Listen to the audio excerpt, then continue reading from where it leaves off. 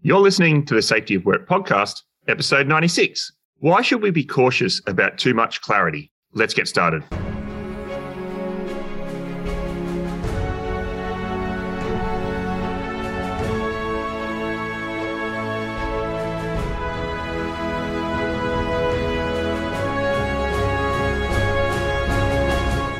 Hey everybody, my name's David Provan and I'm here with Drew Ray and we're from the Safety Science Innovation Lab at Griffith University in Australia. Welcome to the Safety of Work podcast. In each episode, we ask an important question in relation to the safety of work or the work of safety, and we examine the evidence surrounding it. Now, before we get too far into things today, we should probably give you a brief update since it's been our longest break between episodes in the last little over 2.5 years. It was unplanned. So, Drew, what have you been up to? Yeah, David, I always feel bad when this sort of thing just drops in there. You know, we could have scheduled ourselves a 2-month holiday and it wouldn't have been a problem, but we just sort of disappeared off the airwaves. Yeah, and from my point of view, it wasn't the end of COVID because COVID is still rampaging everywhere. It was just, as some of the restrictions started lifting, some of that other activity that was in the background started flooding back in, and people who'd been forgiving for a couple of years now suddenly started expecting things that I'd promised to get delivered and done.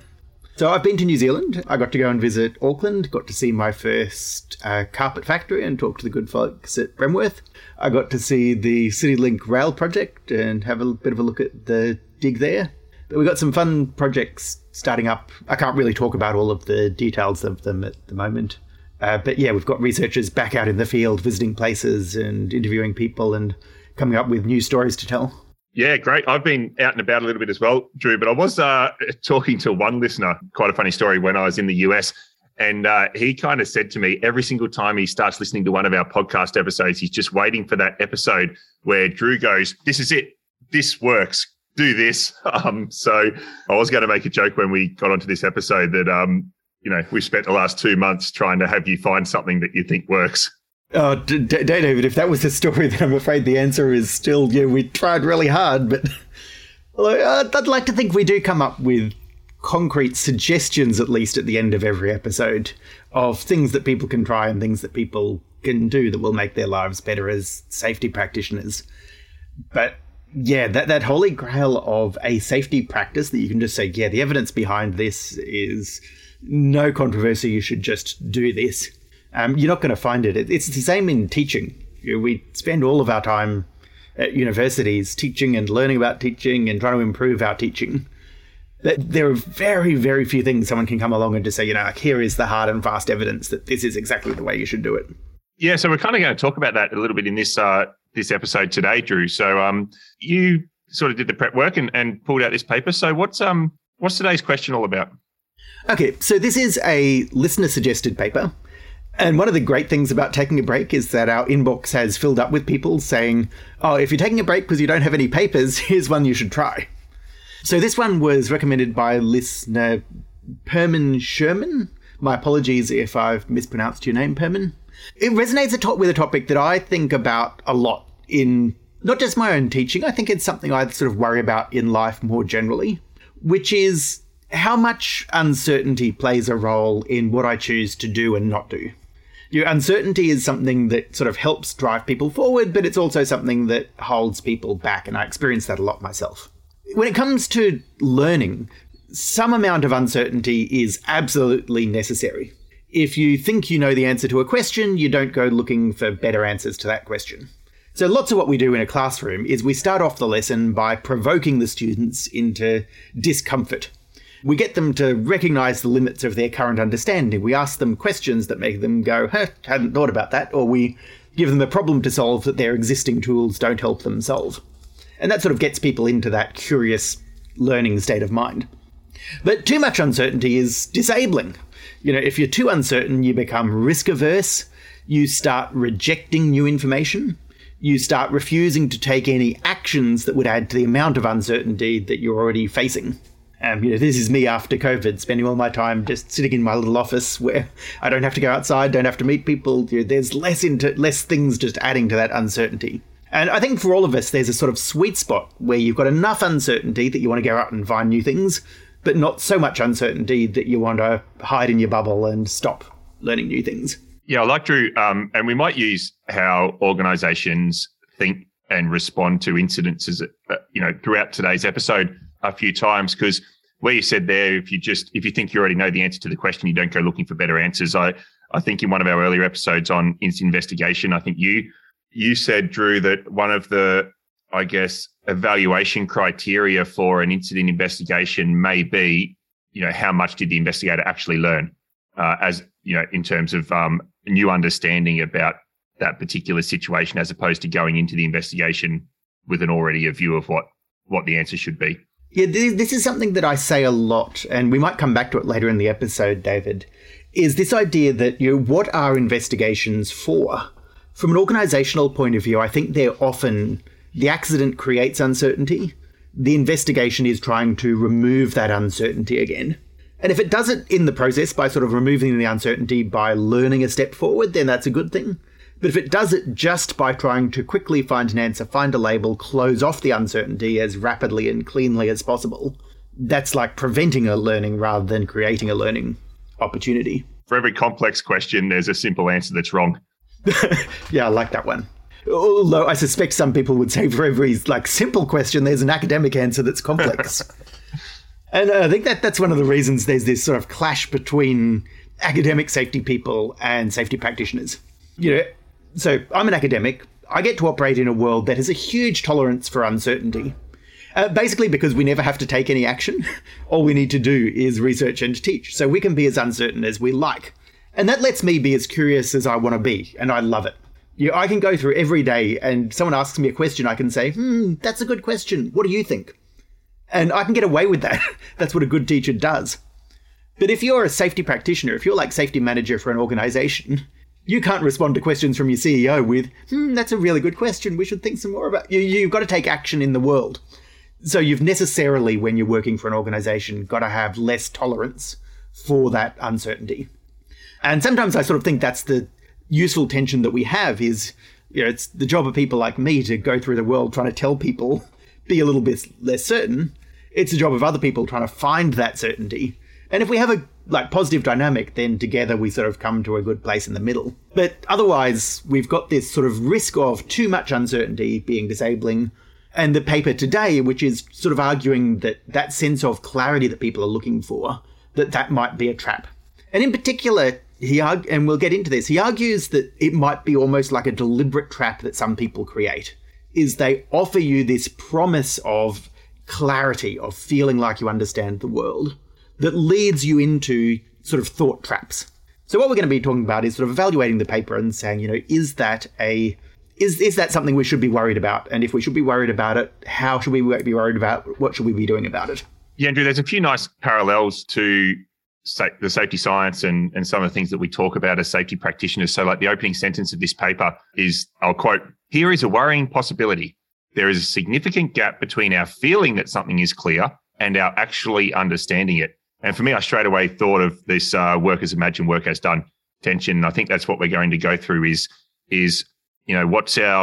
what do we think that we know about the world is, and how clear is that? And then how does that actually relate to the world itself? So Drew, maybe if I just do an intro to the paper. The title of the paper is The Seductions of Clarity. The author is C.T. Nguyen. He is Associate Professor of Philosophy at the University of Utah.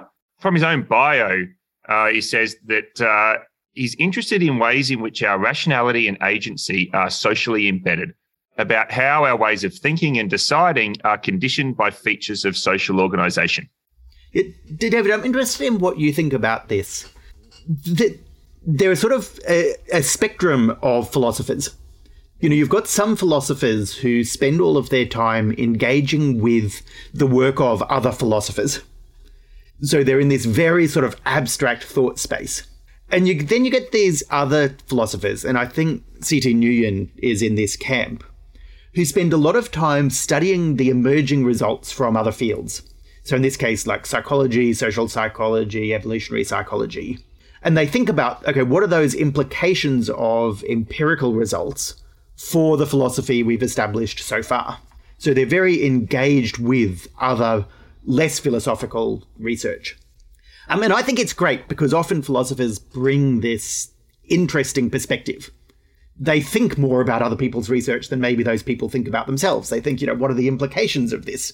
What are the categories that are emerging? How are these people actually doing research? It gives a really interesting perspective. But also I always worry that there's the risk that they're not experts in the research that they are reporting on. And so we've got to be very careful when they describe empirical research. That, this guy is a philosopher, he's not a empirical psychologist. So to what extent is he, not deliberately, but sort of accidentally cherry-picking or interpreting the results in a way that those results don't actually afford, that the new perspective is interesting, but actually if you ask the original researchers, they'd say, no, you can't interpret it like this, and this is why you can't. Yeah, it's a good point, Drew. I think when we did our safety of work, we borrowed heavily from the institutional work and institutional logics disciplines, and that was definitely new to me. And I spent months and months trying to make sense of the empirical findings and, the different philosophical perspectives in that field, because it was, as we're going to talk about in a moment, don't even know the journals, don't know the researchers, don't know the history of the field. So it could have been very easy for us to just take superficial understanding of that body of work and then just draw some abstract relationships to what we were talking about in safety. Yes, this is more by way of analogy than a direct example, but you see people do the same thing with like quantum physics. People who don't understand physics at all use quantum physics as a metaphor for other things, which is fine if it's just a very, very loose metaphor, but the moment they start making claims about it, that's when you begin to sort of worry that this is pseudoscience. So, Drew, this paper was published in the Royal Institute of Philosophy supplement. So we have definitely not reviewed a paper from that publication before. Do you want to just talk a little bit about... I'm going to go a step further and say that this is not a journal that I've heard of before. So I thought it might be a good opportunity to talk about sort of how you deal with papers in journals you haven't heard of. And so the first thing I do is I use a tool called SciMarGo, which is like a journal ranking service. Now, journal ranking it's hoodoo stuff. It means nothing really. But it gives you a sense of who in the field considers things to be reputable or not reputable. And at the very least, you search something up in SciMarGo and it comes up with like 0 hits. You think, oh, okay, what's going on here that this is not even ranked as a journal? So then you go to the homepage and you look at the homepage and look at who publishes it. Oddly enough, you don't check the editorial board because all of the like pseudo journals, they give themselves editorial boards with important people who don't even know they've been listed as editors. Yeah, the end result of this process is this is a reputable journal. But what it is it's a place that publishes the proceedings of conferences. So the idea is you'll have like an American Psychological Association or Philosophical Association meeting. And then the papers from that meeting will go into a special issue of the Royal Institute of Philosophy supplement, rather than into their sort of main heavily peer-reviewed journal. So the takeaway then is, and you remember why we talk about authors and journals, it's not that it tells you whether a paper is good, but it gives you a hint of who's doing the work, what sort of peer review it's getting, and therefore how well does it represent other work. So, this paper is obviously interesting enough to be published in a conference. It's been presented to other philosophers, but it's never been peer reviewed by, for example, psychologists. So we've got to be careful that a philosopher who is representing the work of psychologists, not being peer reviewed by other psychologists, could make mistakes that never get caught.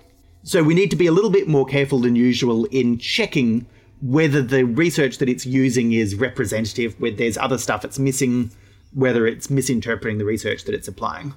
We can't just sort of trust the author as much as we would normally trust the author talking about their references. So it never says anything directly negative about the author or their work. It's just about the degree we need to scrutinise it. Yeah, thanks, Drew. So we've got this paper titled The Seductions of Clarity. Drew, do you want to give us just an overview of the overall messages of the paper, and then we'll just kind of go through some of those and create some connections to safety management? Sure. So this is a really well-written paper. I'd recommend having a look at it. And like all well-written papers, it tells you up front what the paper is and what the paper does. So Nguyen tells you both in the abstract, in the introduction, here is my overall argument. If you don't believe me, I'm going to extend it and support it through the rest of the paper. So here's sort of the main sort of claims or points. He says that humans use a sense of clarity as a way to tell us that we've finished thinking about something. So you're sort of confused and then things start to become clear. Okay, I don't need to keep worrying about this. I don't need to keep trying to understand it because I do now understand it. But that's not necessarily a reliable clue as to whether we should stop thinking about something. If we experience that sense of clarity when we don't understand something, then we might stop thinking about it even though we don't understand it. Or worse, we might stop thinking about it even though it doesn't make sense. So we sort of that, I get it now, stops us realizing, hold on, there's something wrong here that we should be thinking harder about. And so then the next step is, what if someone tried to deliberately do that? What if Nguyen calls them either a hostile force or an epistemic manipulator, tries to give us ideas that give us those aha moments, that give us a sort of pleasurable, oh, that's interesting, that really makes sense. And they do that because if we have that feeling, then we don't scrutinize too hardly whether we might be being misled or lied to or given an idea that's not quite right. And then he promises he's going to sort of talk about 2 case studies in the paper that both might do this to us. Conspiracy theories and bureaucracies, which is a really interesting sort of thing to juxtapose to each other. Yeah, Drew, I'm going to throw 2 practical examples at you and you can tell me if it's in the context of this paper. So the first one might be, say a company has an incident and a particular thing is wrong at one of their workplaces, creates some uncertainty about, I wonder if we've got this problem at all of our other workplaces. So we might just ask all of those other workplaces to do a check, come back and tell us that that's done, everything's fine, and we can stop worrying about that issue in our company anymore and kind of move on. Is that kind of a bit, I know it's a very tactical thing, but would that be a little bit how we might think about this idea of, once we become clear, we don't worry about something anymore? I wouldn't say that is exactly the same. So that's certainly an example of deciding that we can stop thinking about something. The particular mechanism he's talking about, though, is a moment of understanding that tells us to stop thinking about it. So what I would suggest is take that same example, but throw in a psychological concept that we encounter while we're doing our investigation. And say we're sort of trying to look at what's going on, why did that person do that? And then it occurs to us, they lost situation awareness. And we've got an explanation that suddenly makes sense. If we think about this they sort of lost where they were in space and time, suddenly it'll make sense. Why did they do it? How did this happen? We get that pleasurable feeling. Okay, we've explained it. We understand it. And now we don't need to investigate further. We don't need to, for example, see if the procedure was wrong or the equipment was wrong, because we've had that moment of clarity that we fully understand it. Great, thanks. No, I like that. I might save the second one for a little bit later. Drew, you've got a reference here to Google Studio C, Practical Philosophy on YouTube for an opposite effect. Oh, okay. So, David, I did exactly the same you did. Is I read this summary and I'm immediately trying to think of all of the examples I can think of that fit this nice, neat pattern. And one of the ones I did that I'll refer our listeners to was, this is the exact opposite effect of the creation of uncertainty as a way of paralyzing people. And so if you look up, there's a comedy group called Studio C. And I'll just give you the very brief introduction to this sketch. Has a group of bank robbers emerge inside a vault and they hit the last layer of the security system, which is a philosopher sitting at a desk. And I'll leave that to you to go and look up the rest of the sketch. But yeah, I was immediately sort of thinking, there's lots of those things in life where we sort of hit a moment of uncertainty and it stops us taking action. We're not sure what to do next. And then we have those other moments where we have that really blinding sort of, aha, I get it now. That means we can move forward, but it also that means we've closed things off, that we've stopped investigating. I think, is it Decker who sort of in one of his human error books, sort of finding that sort of final clue in the investigation? We think we've found that missing piece. We've found the thing that says, this person did it.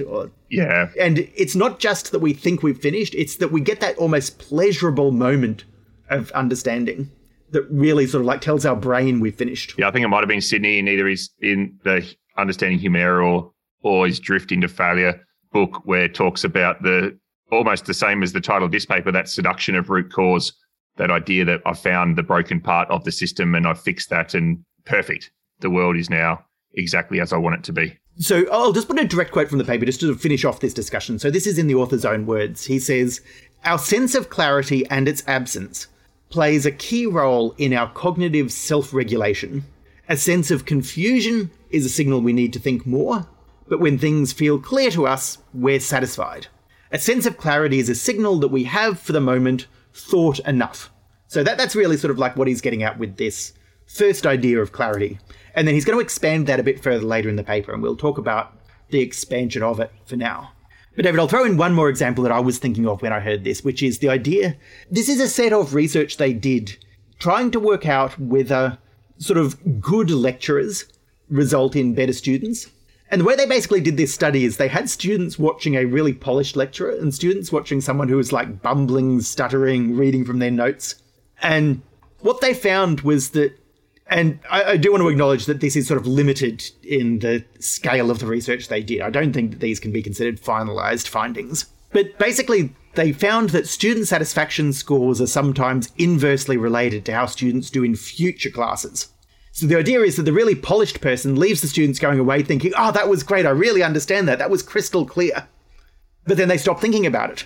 Whereas the confusing teacher, the student goes away thinking, didn't quite get that. And they do their own work, they do their own thinking, and end up as better students and better informed for it. So, Drew, how do performance evaluations go at the university now? When you've got your result where you get like 1 out of 5 on your student evaluations, you can just go to the faculty and just say, I'm just making better students for the future? David, I'm a little bit embarrassed about this. So I'm a pretty good public speaker. I've got no idea what I'm like as a teacher because we don't have good ways of measuring it. But I know I'm good at that sort of glib, hey, Drew's put on a show, things seem clear to me. And so I get really good student satisfaction scores. And I'm in that like embarrassed position of the university hierarchy comes down and pats me on the back and says, Drew, you had a couple of courses where you got perfect student satisfaction scores. Well done, here's an award. And I've sort of got to write an email back saying, look, thank you for this. I acknowledge that you're talking about this. These scores are bunk, don't do this. Yeah, that tension between someone is like recognizing you for something that you know is just, it's bullshit. It's just, it means nothing. I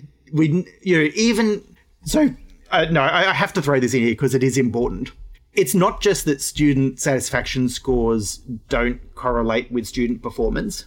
It's that we know student satisfaction scores are systematically biased away from women and minority teachers. Students give on their qualitative feedback, they give white males like, smart and intellectual, and they forgive us for bad teaching because we sound really smart. But what they expect of female teachers and minorities is they expect them to be sort of kind and compassionate and helpful, and these impossible standards of this person will look after me, and they mark them lower. So basically, I can get higher scores for doing less work to actually help the students than someone else. So then they're not just, bad reflections of teaching. They are really, really bad ways to evaluate how much someone is contributing to their own students, sort of across all of the things that are expected of teachers. That's getting a little bit off topic. Since you joked about it, I had to throw in the real message there. Look, I think systematic bias is really important, particularly in relevance to this paper about seductions of clarity. Like, it's very easy for us to just think that those teacher evaluations are a good and true reflection of teaching, the quality of the teaching. And I guess when you were starting to give that, overview as well, I was just reminded of incident rates and safety and a lot of things that we do in organizations. So I think that that's directly relevant to what we're talking about today. Yeah, no, good point. We might actually reference back to this when we talk about the bureaucratic side of it, because he does talk about some of the reasons why numbers like student satisfaction scores are so attractive to bureaucracies. Yeah, so Drew, this idea of aha moment. So, these points of clarity when we make sense of the world, and particularly if we might have been thinking hard about it or struggling with it, it's like, eureka, we've solved it. Yeah, so this David, is the first point I became a little bit suspicious of the paper. And I'll give the full message up front just so I'm not sending mixed messages. I loved this paper and I love the ideas in this paper. And I think that's when you've got to be most careful about whether it's actually empirically supported. And so my overall conclusion is that these are good ideas that I generally agree with, but we got to be really careful about exactly how much they do and don't say supported by the evidence. And so what he's doing here is, I think he's mixing up two different types of psychological research. And I'll just give you an example of how the sort of research works. One of the things they do is they give people what they call insight problems. So these are like thinking outside the box type puzzles. You know, the sort of games where you've got to convert the word 6 into 5 using matchsticks, and the actual solution is to break one of the matchsticks in half, or puzzles like that. And the sort of key things about those insight puzzles are, once you find the correct solution, it's obvious. But until you find the correct solution, it's not obvious at all. And those puzzles are used to explore and demonstrate a few different psychological ideas. But one of the things is this idea of an aha moment when you transition from seeing the puzzle one way to seeing the puzzle the other way. And it actually gives your brain a pleasure spike, a injection of dopamine. It's something that you can directly measure, that it feels good. But that's not the same as the idea of feeling that you've completely understood something. That's a particular thing, which is with insight problems. The more general idea is about that feeling that you understand something, that it makes sense. And that's not associated with that spike of pleasure. It's just more associated with a feeling of truth or a feeling of satisfaction. So I think both things can be true at once. You know, there are some types of things where you get a spike of pleasure from understanding, but that's actually genuine understanding. That's solving an insight problem. There's this more nefarious one, which is that feeling that something makes sense, and thinking that because it feels like it makes sense, it must therefore be more true. So researchers get this. You're trying to wrestle with a problem, and now suddenly it sort of seems to make sense to you. Does that mean you've settled on the right answer or not? Yeah, it's a good... Oh, sorry, I was a little bit sidetracked when you're saying that, because I was trying to think, it's not quite solving an insight problem, but that spike of dopamine when you're doing something like reading a Where's Wally book, or you're looking at one of those magic eye kind of pictures, and then you suddenly see what you're looking for. No, I think that's a perfect example. I think that works in exactly the same way. That feeling that you've solved an insight problem is the I've found Wally. Once you've found Wally, you can't unfind Wally again, right? You see him there, he's there. And the magic eye, once you can work out how to see it, you can always do that. But until you do, it's like your brain is really struggling, it really hurts, and then just everything comes into focus. Now, we've already sort of done the reference to safety, that we have this same thing with accidents, that, until we have that feeling that it makes sense, we're always going to keep looking. But once we get a feeling, we've got an explanation, that explanation makes sense, it feels satisfactory. And that's sort of one of the things that safety theorists do, is they try to create discomfort with those traditional explanations. You could argue that one of the things that both Decker and Hollnagel do in their work is they tell you, don't be satisfied with an explanation of human error. And if they tell you that enough and you believe them, then you get to the explanation, Bill did it. You don't get that feeling of satisfaction. You feel guilty about it, so you keep looking for a better explanation. Yeah. And so, Drew, the author goes a little bit further about exaggerated senses of clarity. And do you want to just briefly touch on that? Okay, so this is the next step, where he's sort of extending beyond that basic concept and trying to say something deeper. Is he says, okay, we've got this common phenomena that we know about, but there are certain belief systems, certain ways of seeing the world that create an exaggerated and false sense of clarity. He says it happens particularly when we quantify things, when we turn things into numbers. And he says that it can be done either deliberately by hostile actors or by accident through the creation of what he calls epistemically hostile environments. Now, I actually wrote off to Nguyen and I asked him about this, because I reckon he is a fan of a series of books by a guy called Charles Stross. And these books are called The Laundry Files. And the books introduce a character who introduces themselves as a combat epistemologist. And now that is such a specific term that I find it hard to believe that two people would come up with the exact same term. But that's the term that Nguyen uses in this paper without attribution to Charles Stross.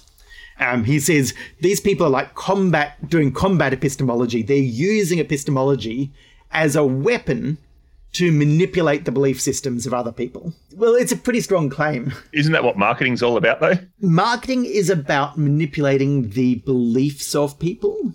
This is about trying to put in place a whole belief system. So possibly some types of marketing do. So this is the link back to conspiracy theories.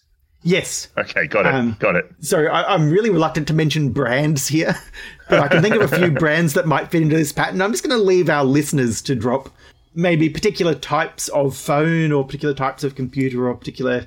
Well, I would say, at risk of offending, just spending a bit of time this year in the US, the whole big pharmaceutical advertising machine about the role of medication in human health, just as a general solution to everything, I think maybe fits, without being too deep into conspiracy theories, Drew, maybe fits that whole, put in place a belief system that we can manage our health through just more and more medication. Yeah, we might actually be able to test that against some of the more specific claims he starts to make to see whether that fits. Okay. I suspect it might. This is sort of the point where I think you'll either... I expect most of our listeners, and certainly myself, agree with the paper up to this point. Now, the question is, how much do you sort of buy him going a little bit further? So what he says is, okay, this isn't just about oversimplification. So lots of people will get to the point of saying that, okay, oversimplifying things is irrational. There's always a bit of an appeal to oversimplify. There's a lot of over-motivated reasoning trying to remove the discomfort of uncertainty or cognitive dissonance that leads us towards wanting more simple explanations. But he says this is something more. And so I think that's the test, is do you reckon that he's telling you something more beyond just that trap or appeal of oversimplification? Which I guess is one of the early 5 HRO principles, Drew, in complex systems, that reluctance to simplify as a way of actually getting a better understanding of situations. So let's see what else we go into, because I think I remembered a lot. I guess a lot of parts of this paper I was drawn to Eric Holnagel's quote, I think it's 2015, where he sort of said that people need to feel safe and be safe, and sometimes the former gets in the way of the latter. That we focus our effort on feeling safe, which is this point of clarity around safety in our organisation, and maybe we stop doing the work we need to do to actually be safe. Yes, and I think a lot of safety theories sort of talk about that need to move towards discomfort. So we've got that one about reluctance to simplify. I've lost the phrasing, David, but I'm sure you can grab it. Oh, sort of constant unease, or chronic unease, which was Hopkins' view of that, which I guess followed preoccupation with failure and some of these things, which is just that, chronic unease. Let's just call it that. No, thank you for the reference. Right. So the first one we're going to dive deep into is this idea of clarity as a thought terminator. So why is it that feeling clear stops you thinking further? So we start off with that same thing. It's almost like the same distinction that Holnagel makes between feel safe and be safe. It's the distinction between genuine understanding and a feeling of understanding. They're separate things. You would hope that they would happen at the same time, but they can happen separately. You can genuinely understand something, or you can feel that you understand it, feel clarity. And maybe you feel clarity because you genuinely understand, or maybe you just feel clarity and you don't understand. So 2 broad strategies that people use to manipulate other people. Epistemic intimidation, where you make them feel afraid or uncomfortable to think differently. And epistemic seduction, where you make their own brains send positive signals for feeling in a particular way. That's the first point that I actually thought, hold on, does this even need to be a distinction? Because, what is pleasure but the removal of discomfort? Removing cognitive dissonance feels good. We know that. So I'm not certain that there's a difference between seduction and intimidation, really. And I don't think that he even needs it for this paper. But David, you've thrown in a couple of examples here. That I was just thinking about, positive mental signals. I don't think it quite fits anymore, but I guess what this is where the author Nguyen was sort of leaning on psychology here, talking about like structural weaknesses in human cognition and things like that. And I sort of got a little bit concerned that the paper was going quite a long way into psychological phenomena without sort of really supporting it very well. So what makes it a little bit difficult, and you'll see this if you read the paper yourself, is that he's sort of weaving together 2 arguments. One of the arguments is the empirical argument, which is here are the psychological effects that cause this. But the other is his, almost his own conspiracy theory that look how bad this would be if someone knew that this were true and tried to deliberately manipulate it. And he switches back and forth between these arguments in a way that sort of makes you fear that he's right, as opposed to sort of know that he's well established that he's right. And I almost thought for a moment that he was like trying to deliberately illustrate his own theory, because he's trying to like generate this sort of sense of understanding through epistemic intimidation in his own paper. There are three sort of lines of empirical evidence, three different effects. Yeah, I'll say up front that all of these things are real psychological effects.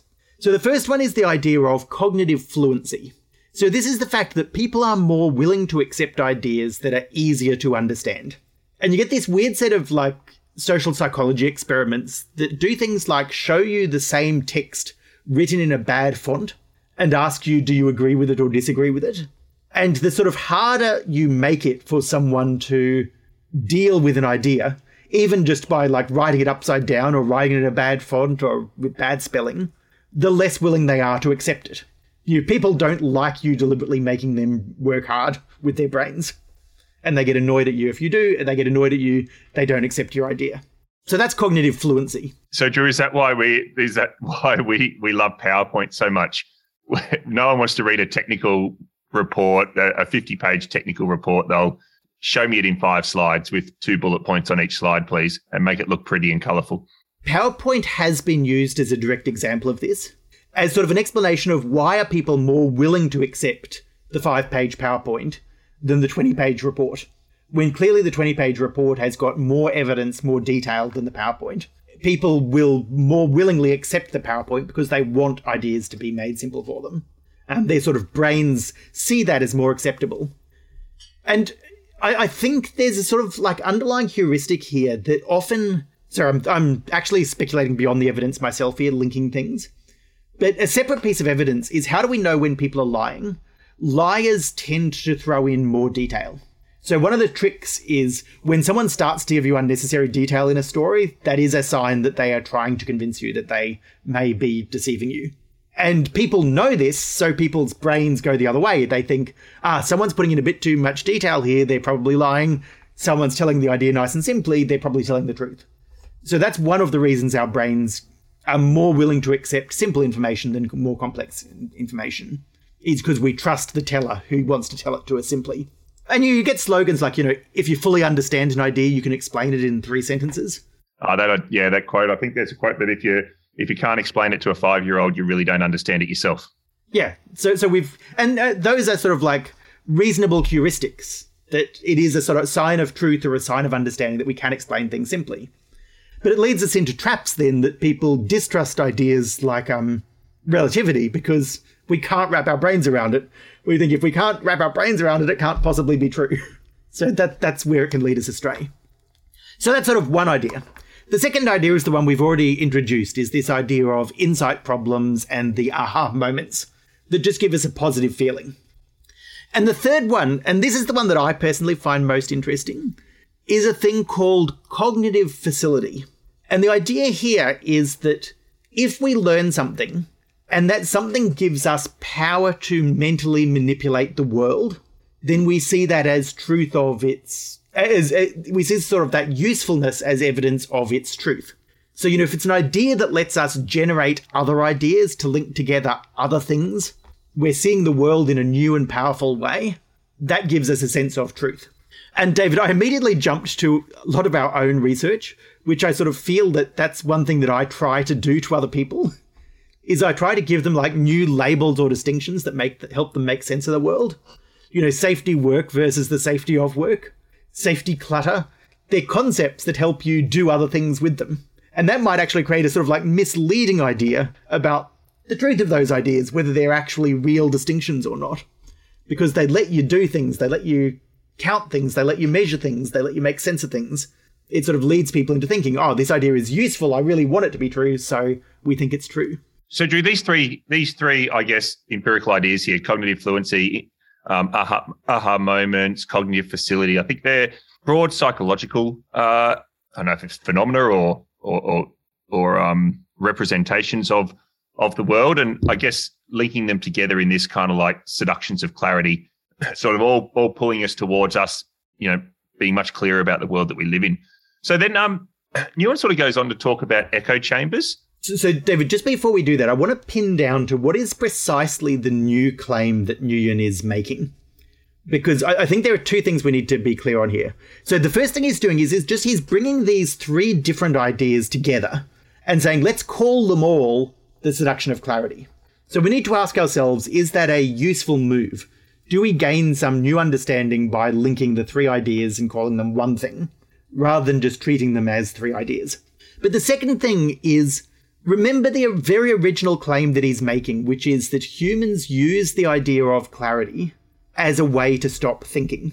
Has he actually got evidence that this happens? And the answer is actually no. None of these three effects actually demonstrate that particular claim, which is that humans use clarity to know when to stop thinking. That's something that we don't have evidence for.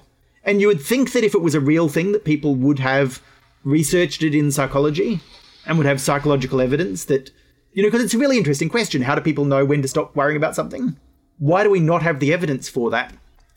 And actually, all of the relevant research is about whether that feeling of clarity is good evidence, not how much do humans actually use it. So that's the bit. It sounds really plausible. It seems to make sense. We've given lots of examples ourselves in our discussion, but we don't actually have evidence that it's true, that clarity does actually stop people thinking.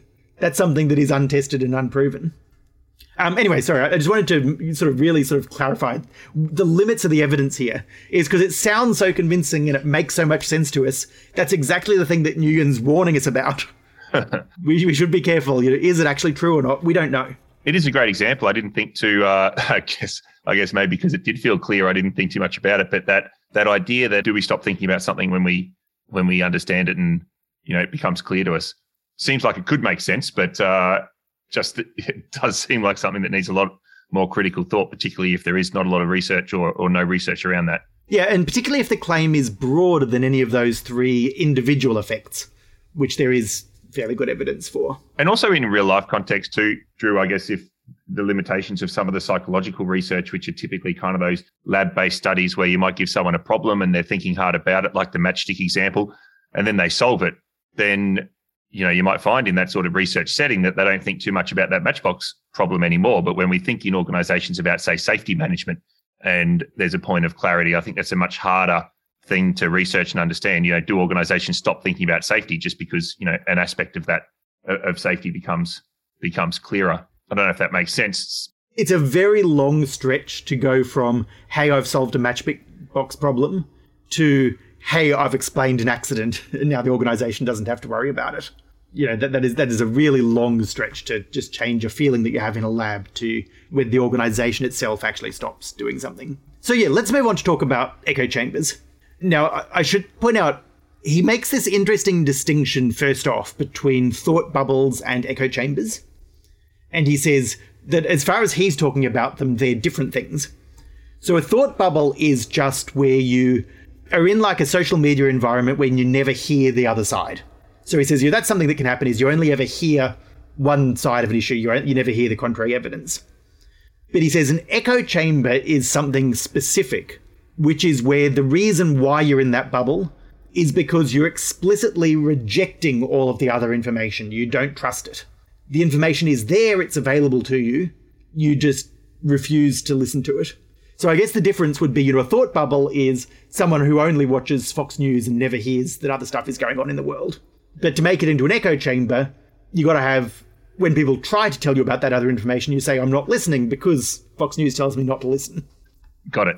And I didn't just decide to pick on Fox News. That's the example he uses in the paper. Although I'll happily, pick on Fox News if I get the excuse. Very good. Okay, so he sort of steps out his argument, and he's talking particularly about, you've probably heard of this guy, Rush Limbaugh, one of the sort of Fox News commentators, very filled with conspiracy theories. So he said, the first thing is that it offers this sensation of epiphany, that Limbaugh is revealing secrets to you, and those secrets make sense of the world. Because, why is it that we can have these sincere people who disagree about things? That's not the way the world should be. Limbaugh comes along and says, the reason why that is because one side is good and one side is evil.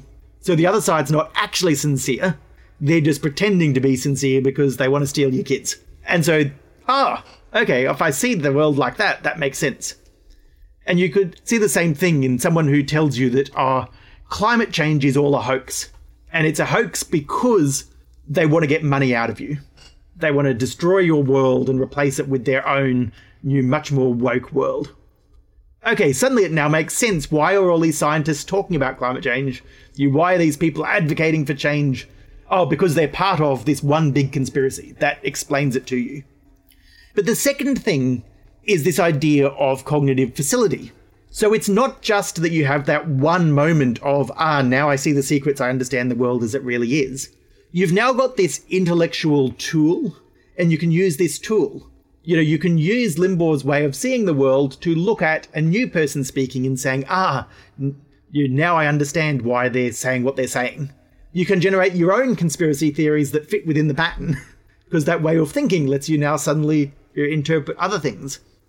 And when we have contradictions, when people tell you stuff that doesn't make sense, well, we now know that's because they're lying, because they're evil. So we can resolve the contradictions now because we've got an explanation for why would people say those things. So we've sort of got this self-reinforcing view that it gives us a belief that we're an insider. It tells us not to trust the outsiders.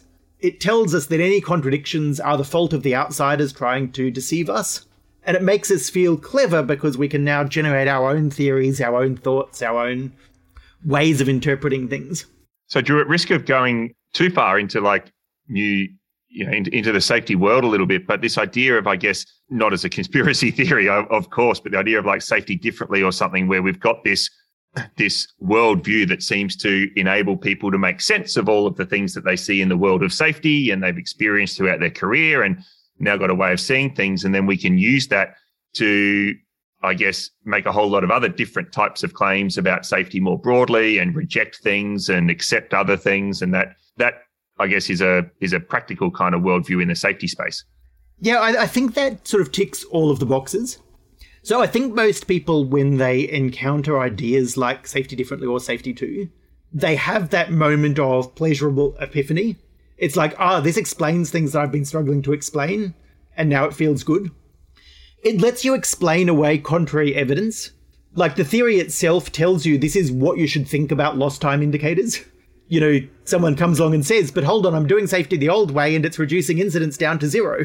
The theory tells you how to make sense of that information.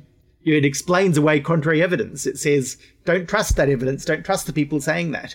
And so I guess I should throw in the ultimate qualifier here is that at this point, we're not claiming that this tells you whether a theory is true or not, right? It's just telling you that the truth or not is kind of irrelevant to whether you accept it. So you could do this sort of evilly in the case of QAnon and conspiracy theories, or you could do it in the case of a genuine theory that explains a new part of quantum physics. They would both have the same sort of properties. Both give you the same sort of positive feelings, both give you the feeling of being able to do new things in the world. But those feelings don't tell you whether the theory is true or not. And so that's then the sort of next claim that he's making, is what if people do this deliberately?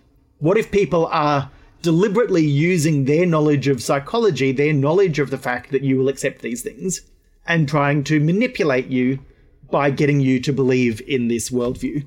And it sort of makes a very seductive sense that he picks conspiracy theories as the first example.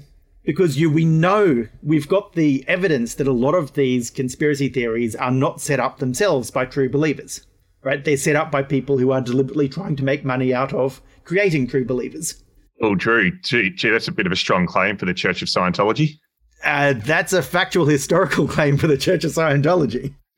I wonder how many people we've offended so far with this seduction of clarity. To the extent that we've talked about safety theories, I'm sure we've made a couple of people uncomfortable. And religion. And I'm not sure how many Scientologists or QAnon believers we've got listening to the podcast, David. I don't know, but higher education bureaucracy, we haven't left much untouched. Okay, so dear listener, if you are a member of the Church of Scientology in senior management at a university and running a business on the side selling drugs through a multi-level marketing scheme, then you probably think that we're lying anyway. Don't worry about it. It doesn't matter, yeah. So I guess Ewan's claiming that I guess people could use this knowledge that that we as people will feel good when the world is clear for us, when the world makes sense, and use that, I guess, against us to further their own interest in some ways. I guess that's what he's claiming here. Yeah. And so his sort of goal here is to use the idea of conspiracy theories, where it's easy to think about this as being a sort of deliberate evil force doing this to us, to then say, okay, let's move on to things like bureaucracy that don't require a deliberate hostile actor doing it to us. It just needs an environment that is accidentally hostile. So we could create a work environment that does those same things to us, that creates those seductions, that creates those hostile epistemologies as part of the environment we're in. And he's sort of particularly picking on quantified bureaucracy and drawing pretty heavily on two other works, which I have to admit I haven't read yet, but as a result of this paper, I've gone out and ordered copies. It's a book called Trust in Numbers by Theodore Porter and The Seductions of Quantification by Sally Merry. And he's saying that we're doing that same thing, setting up those same cognitive forces when we try to create things in numbers. And he actually does directly hook in a little bit to that higher education. So this is just a quick quote here. He says, "It's much easier to do things with grades and rubrics than it is with qualitative descriptions. We can offer justifications. I averaged it according to the syllabus's directives. I applied the rubric. We can generate graphs. We can make quantitative summaries. And that sense of facility is even stronger in large-scale institutions where the use of numbers has been stringently regularized." And I'm thinking immediately there, David, of lost time indicators. I just think it's graphs and tables and data in general. I mean, all of our listeners, I suspect, will experience that in their organizations every day, which is show me the numbers. What's the metric? What's the measure? That's what we do with risk assessments. It's what we do with audit scores. It's what we do with counting safety work. It's everywhere. And it makes us feel good and makes us feel in control. Yeah, and particularly it makes us feel powerful. So, it's not the seduction just that it's simplified. This is a tool we can manipulate. We can use this number to track trends. We can use this number to create a graph. We can use this number to draw a comparison. And the fact that it's useful to us in those ways convinces us of its underlying truth, even though that shouldn't be a reliable guide, because we can do that with untrue numbers just as much as we can do with true numbers. So, Drew, do you want to make any sort of general thoughts about the paper, and then we'll see if we can make some practical sense of this? Okay, so I guess the most immediate one is that I like the paper because it points out some really interesting ideas, and it draws links between some things that I hadn't sort of seen the connections for between. So I think I've already mentioned I've ordered a couple of these references because I want to go back to the original source and read them. He's found interesting stuff to talk about. I'm a little bit suspicious of the way he sort of tries to tie all of these different ideas under the single concept of the seduction of clarity. I can agree with the individual ideas, but I don't think the sort of central factual claim tying them together.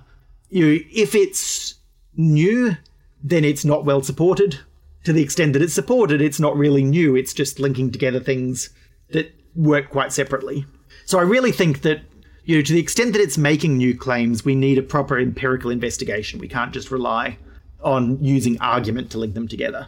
Yeah, Drew, I quite enjoyed the read. It's not that difficult to read. It's the preprint's about 38 pages. There's a lot going on in the paper, though. Quantification, gamification, manipulation, echo chambers, combat epistemology, thought terminators. There's a lot going on in this paper, and I'm a little bit like you, Drew. I think pulling all of those ideas together and pointing towards this idea that clarity makes us feel good and then stops us thinking. It's one of those things that deity is the sort of thing. It feels true and simple, but I think it needs to be unpacked a lot more than that. But I do think we can make some sort of useful takeaways for safety, because I do think that some of these claims are really quite both clear and well supported. David, interested to the extent that you sort of agree with these as I go through them? Yeah, let's do it. So the first one I'd say is that just because an idea is useful for making sense of other things, that doesn't mean that the idea itself is correct. So when we have things like, that distinction between safety work and safety clutter, They provide you with ways of seeing the world and make sense of other things, but that's not the reason you should think that the ideas themselves are accurate and reliable. So, and I think that's always like a neutral judgment. It's not a positive or negative.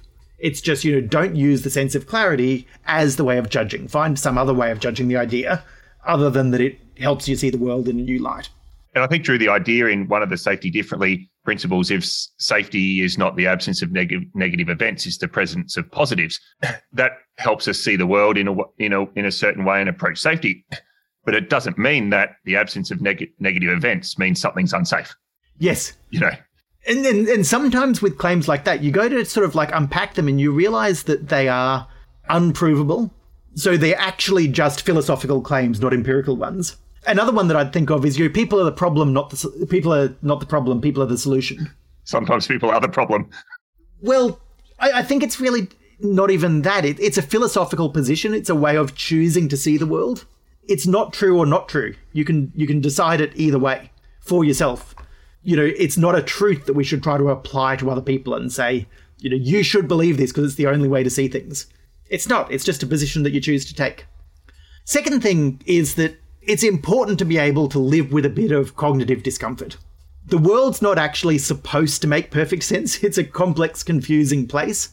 And so it's very understandable that you want everything to fit neatly together, but it doesn't necessarily... I'll go further. It does not help your future learning. It hurts your future learning. I encounter this all the time when people are given like all these different theories of safety, and they say, I want a picture that links them all together. And trying to draw that picture is really, really hard. You should try to draw that picture. That effort, that cognitive difficulty in trying to fit everything together is worth doing. But whatever you come up with at the end is not going to be perfect and shouldn't feel perfect. It should leave you feeling unsatisfied. It should leave you wanting to learn more. Anytime things seem perfectly clear, probably you're not fully understanding them. Yeah, I like that, Drew. And the third one, and this is, I think, is a big important one, not just in safety, but as a general worldview. Be wary of any type of thinking that gives you an excuse to reject or ignore certain other sources of information. I'm not trying to say that you're obliged to spend time listening to nasty and unpleasant people. No one is obliged to spend time watching Fox News or on the right-wing blogs exposing themselves to just nasty, unpleasant stuff. But what you shouldn't do is just jump to the idea that everyone who disagrees with you is evil and not worth listening to. Or in safety, it's probably less that we think they're evil, we think they're stupid. You don't jump to the idea that someone is stupid and incompetent just because they disagree with you. That's probably where the best opportunities for learning are, is find the smart people who disagree with you and find out why they're thinking what they're thinking. Don't use your own labels as a way of rejecting and ignoring that other information. I like that, Drew. Try to use that idea of extreme curiosity. So if you, for example, have a worldview that says, a very safety 2 orientated worldview, and, someone in your organization comes along and says, we need more audits, we need more rules, not dismissing that, actually being extremely curious as to why that person might see that as the way forward. So I think being very wary, if we're very clear ourselves, very important that clarity doesn't reject and ignore things that don't fit inside our clear view of the world. David, I'll give you a really quick example of that. So Yop and I just published our Take 5 paper, and I think our views in that paper are pretty strong. And we've got lots of feedback, and a lot of that feedback is positive, a lot of that feedback is negative. It's very easy to dismiss the negative feedback. And I'll be honest, a lot of the negative feedback we do dismiss because it's clearly stuff that we've already considered in more depth than the people making the criticisms. But we had a guy who has an app doing Take 5-like stuff who asked for a meeting with us. And it was so tempting to just say, this is just another app doing Take 5, more of the same stuff that we've already talked about, people not being reflective. We decided we'd just take the meeting and listen to what the guy had to say. And it was an hour of just learning interesting new stuff from someone who had really thought about the same problem that we'd thought about, but thought about it from a different direction. And so it's not whether someone agrees with you or disagrees with you that makes their ideas worthwhile. It's how much they're willing to think about their ideas and to have a conversation that is open to exchange of ideas. And as a result, I hope we're going to have a follow-up to the Take 5 paper that doesn't say, oh, it's not going to contradict the existing paper, but it is going to have some interesting thoughts as to what do you do next. Great. All right. So maybe we tackled Take 5 in episode 95, last episode, and maybe in a while we'll get to revisit it. Drew, I added an extra practical takeaway in here and been doing a bit of reading, and I want to bring a few Kurt Lewin papers to the podcast because I think very under-referenced in the safety science literature, but in the early 40s, he basically said that there's no research without action and no action without research. And I guess in reading this paper about the seductions of clarity and stopping us thinking, it's really easy for us to think with a lot of our safety management practices and activities in our organization that they're doing the things that we think that they're doing and they're working. And I guess what I thought here practically is everything that you're doing in your organization for safety, don't be as clear as you might be that it's actually doing what you think. And it needs to be constantly evaluated, interrogated, and consistently tried, to understand exactly what's going on. And acknowledging that is a more uncomfortable way of feeling the world. Yeah, absolutely right. It does hurt your brain a bit more when you think about things like that. It does. So, Drew, the question we asked this week was, why should we be cautious about clarity? And I think we have an answer for once, simply because the feeling that something makes sense to us is an unreliable way of telling whether it's actually accurate and reliable. Nice one, Drew. So this idea of the seduction of clarity, it was a longer episode for us, but it was a long paper. But that's it for this week. We hope you found this episode thought-provoking and ultimately useful in shaping the safety of work in your own organisation. Send any comments, questions or ideas for future episodes to feedback@safetyofwork.com.